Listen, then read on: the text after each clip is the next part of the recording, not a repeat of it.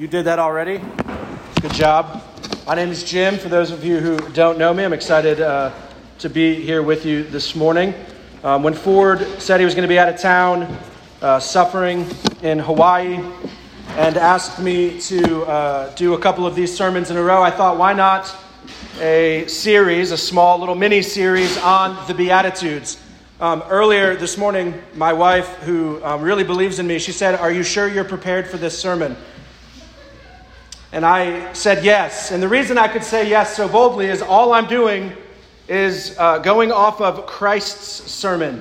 So that makes my job up here really, really easy. It's not that difficult to just let Christ's words speak. But kids, I've got a bit of a challenge for you guys today. I'm going to see if you guys could give me some characteristics of when you think of a hero. When you think of a hero, maybe superhero, a hero in real life, what are some characteristics of heroes?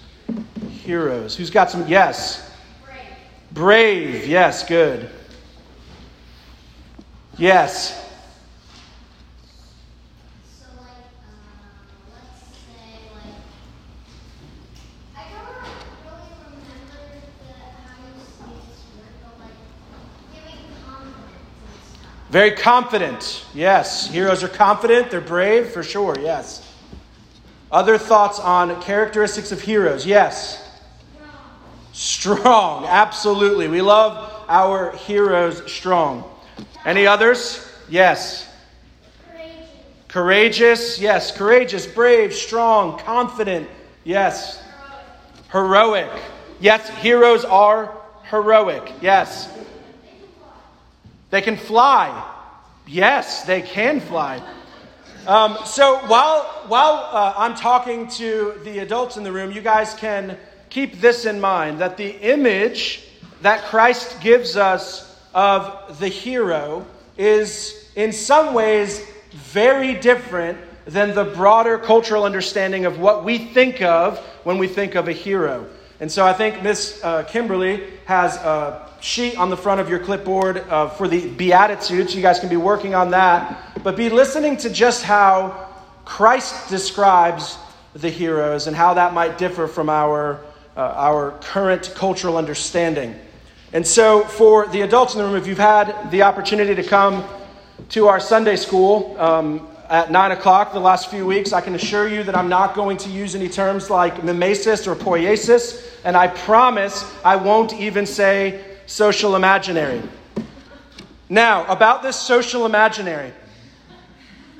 As Christians, I think we should be students of culture.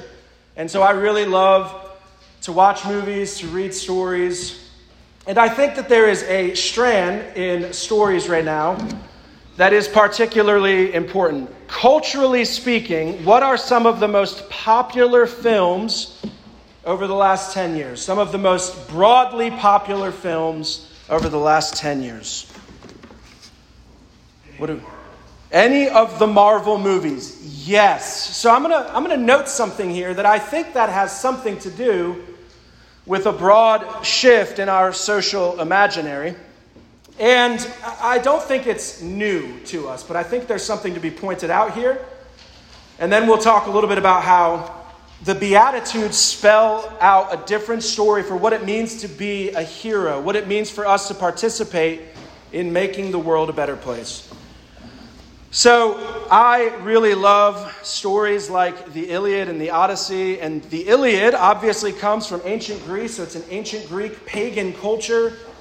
And how are their heroes portrayed in this ancient Greek culture, this pagan culture? Well, they're strong, they're courageous, they're head cases in many instances, but they certainly have this idea the mighty and the strong warrior is going to come and make everything better for the rest of us. That as long as we have that great, mighty hero, everything's going to be great.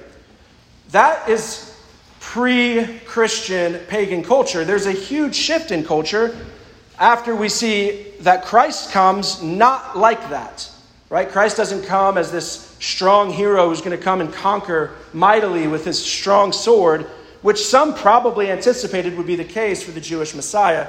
Christ doesn't come that way. We read in Philippians 2 that he comes in a humble way. He's even humble to the point where he's born and he's a baby, that Christ, the God of creation, the author of creation, the Logos, is a baby, right? That's very humbling. So that takes root in Christian culture for a long time, where this idea of hero is something like a saint. Somebody who pours themselves out, who cares little for themselves and cares after the interests of others, right? Really taking grasp of that Philippians 2 passage where it says, do nothing out of selfish ambition or conceit, but in humility count others more significant than yourselves. And I would like to posit that as America and the West is largely increasing in the rise of the nuns, not the N-U-N-S. Has anybody heard this? The rise of the nuns, the N-O-N-E, right? That more and more people are identifying as having no religion, no religious belief. We are increasingly secularized. We're increasingly non-Christian. We're sort of living in a post-Christian West.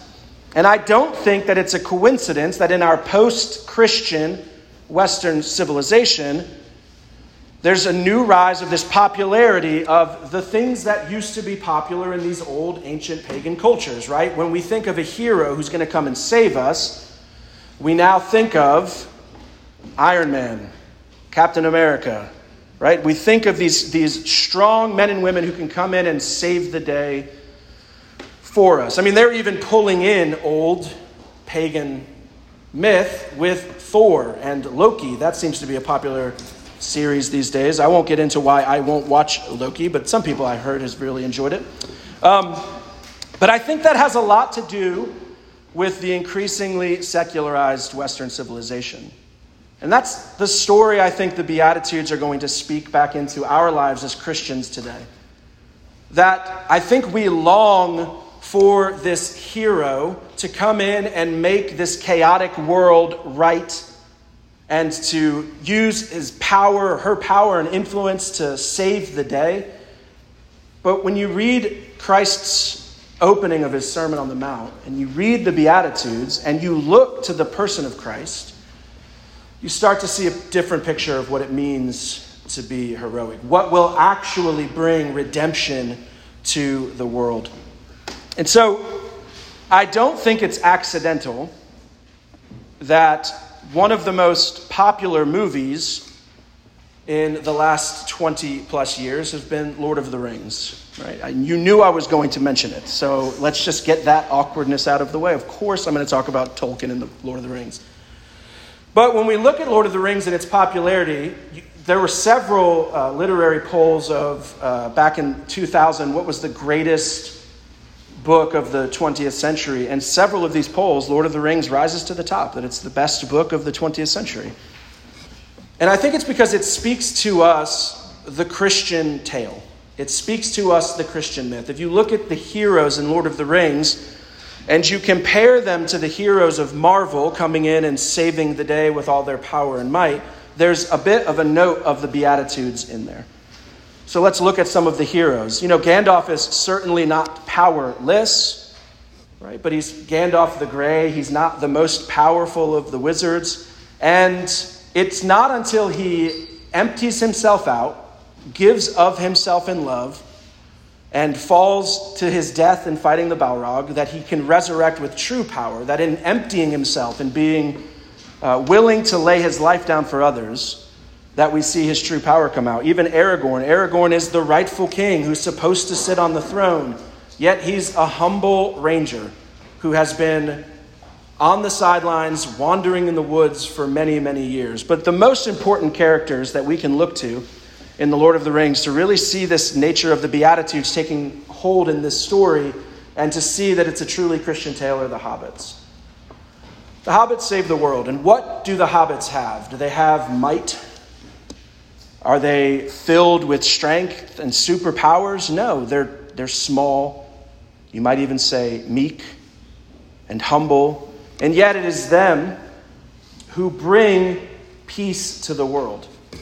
Right? And that's precisely what Christ is laying out for us in the Beatitudes. So this is a 2-week series, so we'll touch a lot more next week on these specifics, but this is more of an introduction And I promise I will speak less about the Lord of the Rings next week, but probably not.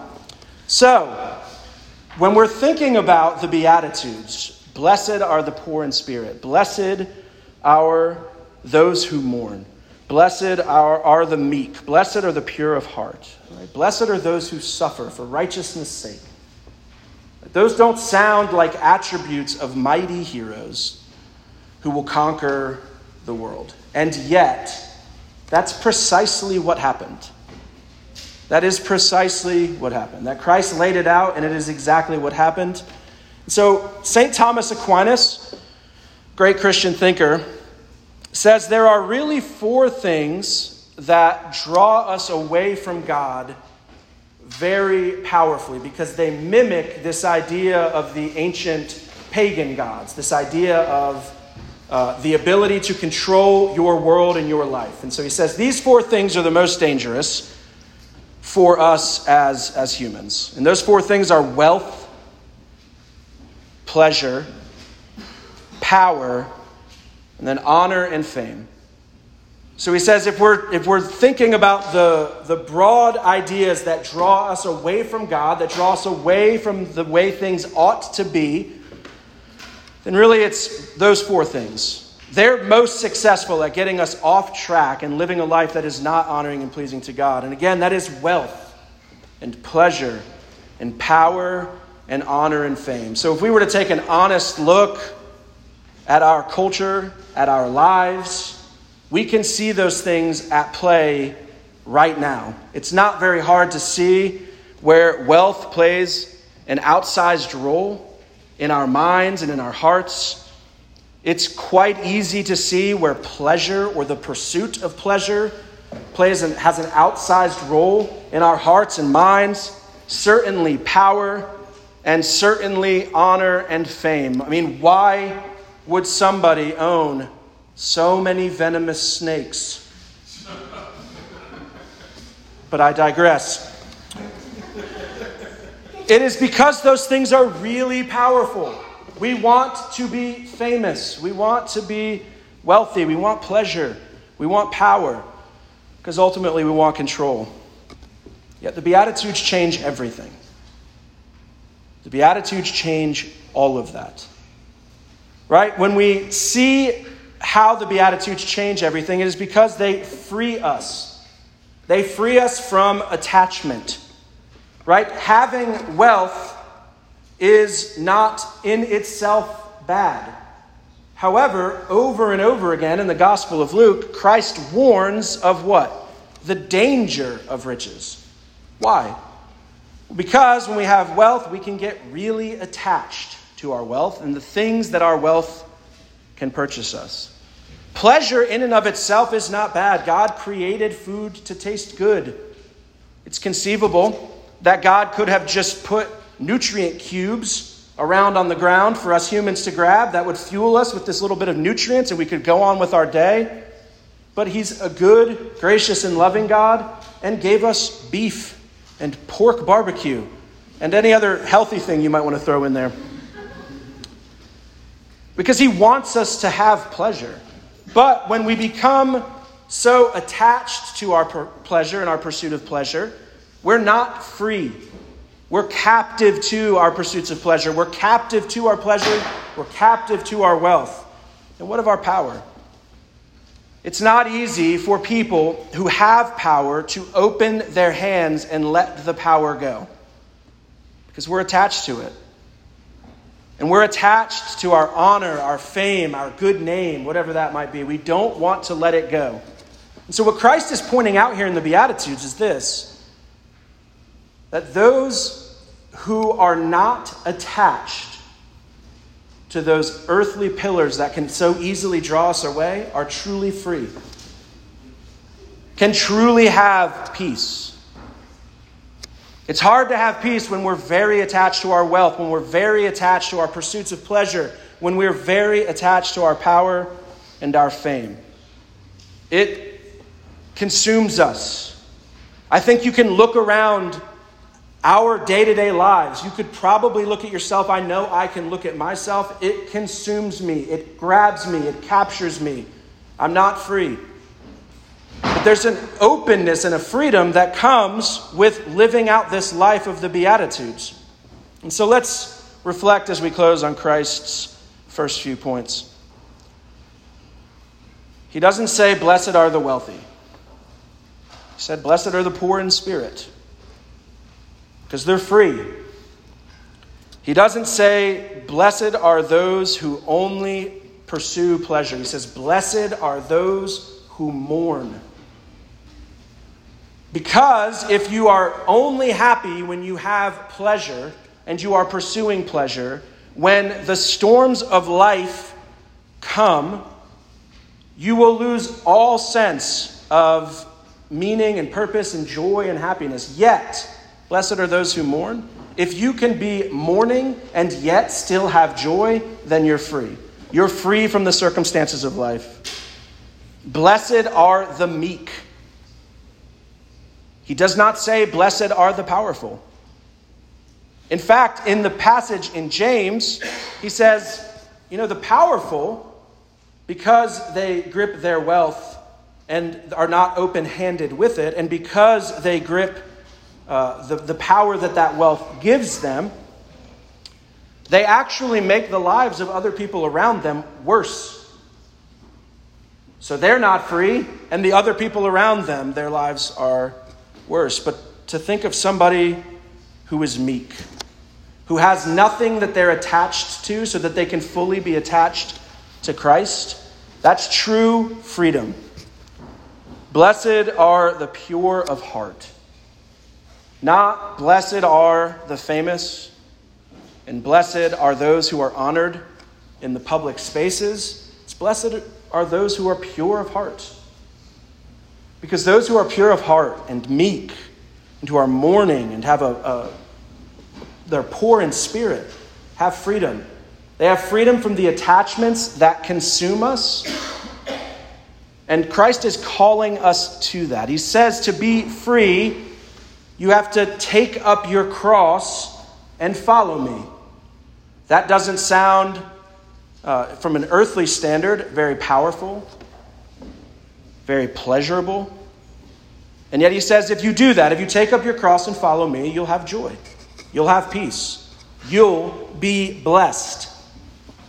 So, to close, keep in mind that we should look to the Beatitudes regularly to see what it truly means to be a hero, because it is these men and women to whom Christ is speaking that over the course of several centuries changed the entire world.